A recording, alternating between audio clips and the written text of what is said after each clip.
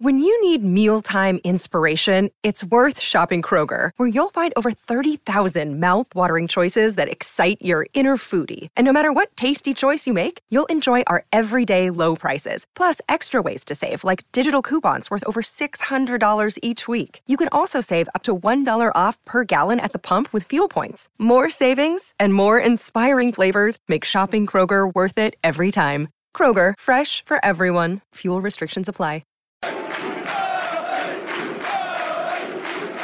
Hello and welcome to the Everything is Black and White podcast post Crystal Palace. We're in a taxi on the way to King's Cross, so apologies if the sound quality's not great, but myself, Chris Woff, joined by Lee Ryder here. Lee, 0-0 draw, and let's be honest, wasn't the best game we're ever going to see. What was the overall assessment of the match in general? Very underwhelming, really. I think that I said before the game I would have taken a point, but really Newcastle never looked like they were going to get any more than a point. They did have one, what I would say was a very good chance when Perez was gifted the ball in the first half, but he looked so laid back to go clean through and fire a very tame shot straight at the goalkeeper. He never looked like it. Realistically, did Newcastle deserve to get 3 points out of the game? Probably not, because they seemed resigned to getting a draw and shutting Crystal Palace out, and Dubravka was in reasonably good form, got the clean sheet, but I think it's pretty safe to say it'll be last on match of the day tonight. Yeah, and I mean, we'll get on the big talking point, which was obviously Mike Ashley being in the game a bit later on, but just heading into the match, there was all the stuff about Wilfried Zaha, and then just before the game he had a bit of a back injury, didn't look fully fit, let's be honest, throughout the match, and there was a few tasty challenges on him from the likes of Federico Fernandez. I think Yedlin got booked in the first half. All in all, although Palace were looking the more likely to score, did you think Newcastle dealt reasonably well with the threat that they had? Yeah, it did. I think both Dummett and Fernandez both got decent challenges in, not just on Zaha, on others. Like Townsend was dealt with relatively well. The referee seemed to be switched on. He knew what had been said in the week. He didn't really fall for anything.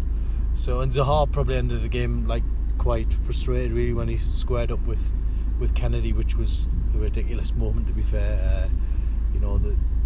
If both players had shown as much fight in the match as the respective match winners of each team, then that would have been good. But sadly, just the whole game just sort of ebbed away in the end, and it's one when Newcastle dust themselves down, it's a point in the bank, but they've probably got to beat Leicester next week, because the next game is Man United away, where they may not get anything. When you mentioned Kennedy there, he was one of the three players who was restored to the starting lineup. Jonjo Shelvey was back in there, and then Rondon, who actually went off at half time. Yeah. None of them really took the game by the scruff of the neck, did there? There wasn't, from an attacking sense from Newcastle. That's what's really been lacking so far this season, and clearly that's where the issues are, because I mean, defensively they've only conceded, they've only got a -4 goal difference. They've kept 2 clean sheets. They've only lost by a 1 goal margin in their 4 defeats, but they really need to start scoring against Leicester next weekend to get that first win. Yeah, I mean, Rondon probably will be frustrated, because he's a striker that was feeding off scraps, won a couple of aerial balls and came off at half time. It's said to be with a muscle injury. Kennedy, as you say, didn't take the game by the scruff of the neck. Not the Kennedy that we watched last season, who impressed us and persuaded Newcastle to bring him back on loan.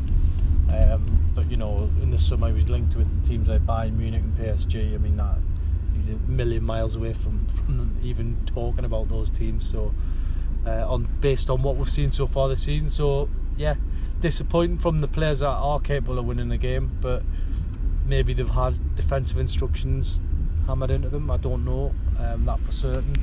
Thought Jose Perez last week against Arsenal didn't look like he was really pushing on to provide that spark. He seemed to be tracking Bellerin in that game. So they've been given their instructions, but it looks like Newcastle are going to just slowly stack the points up, a bit like last year. But this time around they haven't had a good start, where they had 8 points in the bag. So yeah, it's worrying in some respects, but in others you think that Rafa Benitez has got the know-how to turn it around.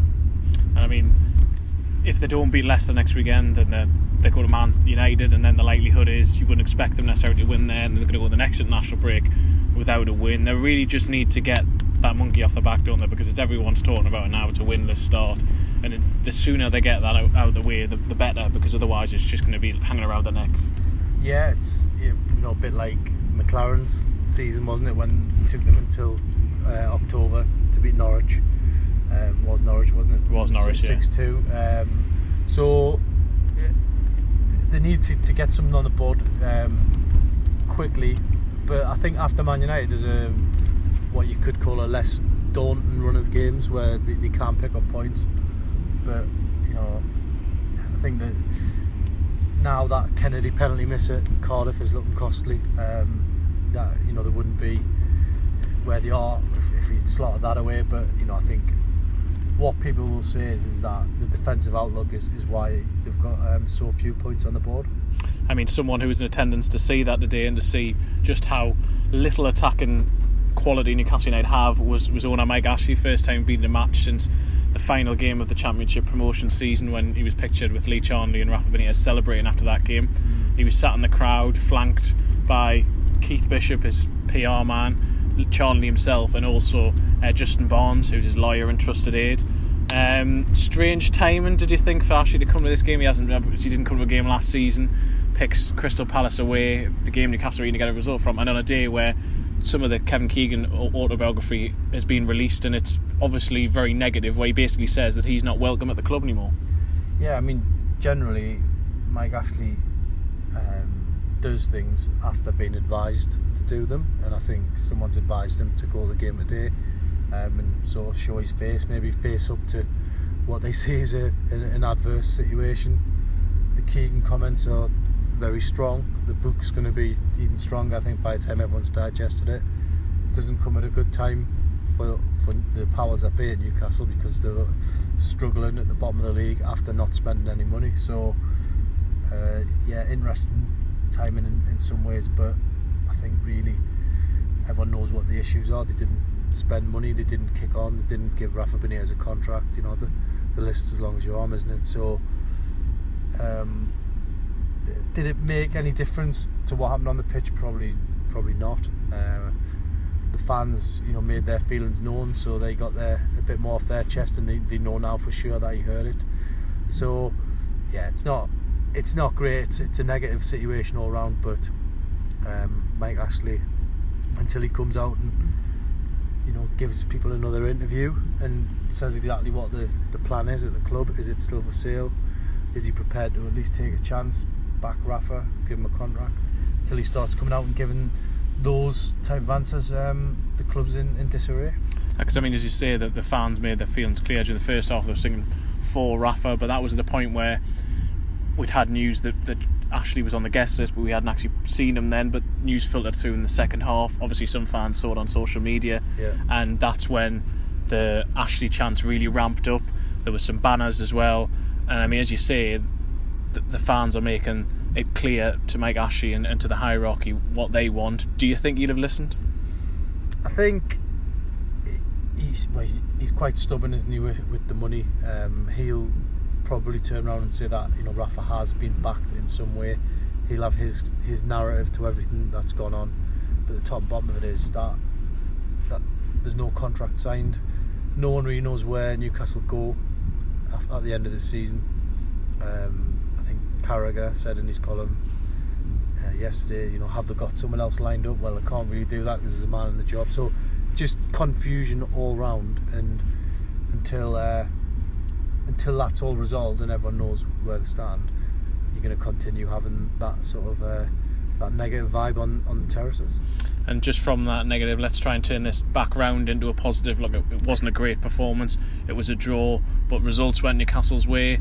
In terms of Cardiff got a bit of a shellacking, Huddersfield lost, so Newcastle have actually gone up one place. They're still in the bottom three, but going into this week lead, are you confident that they can get that first win against Leicester next weekend? I think it'll actually be really tough. I think Leicester are probably a club that have shown the ambition that Newcastle haven't shown. I mean, Obviously, they won the title a couple of years ago. They've done that because they spent money, they invested, they got the right people in the right places. They've continued to spend. Obviously, they didn't retain the league or they haven't won anything else, but they've shown they're a proper top 8 side that can kick on. So they've got some quality players, England internationals. So it's going to be tough. It won't be like in days gone by when you face Leicester and you guarantee the points. It's going to be a tough afternoon. So again, will Rafa come out after the game and say it's another point on the board? We'll have to wait and see.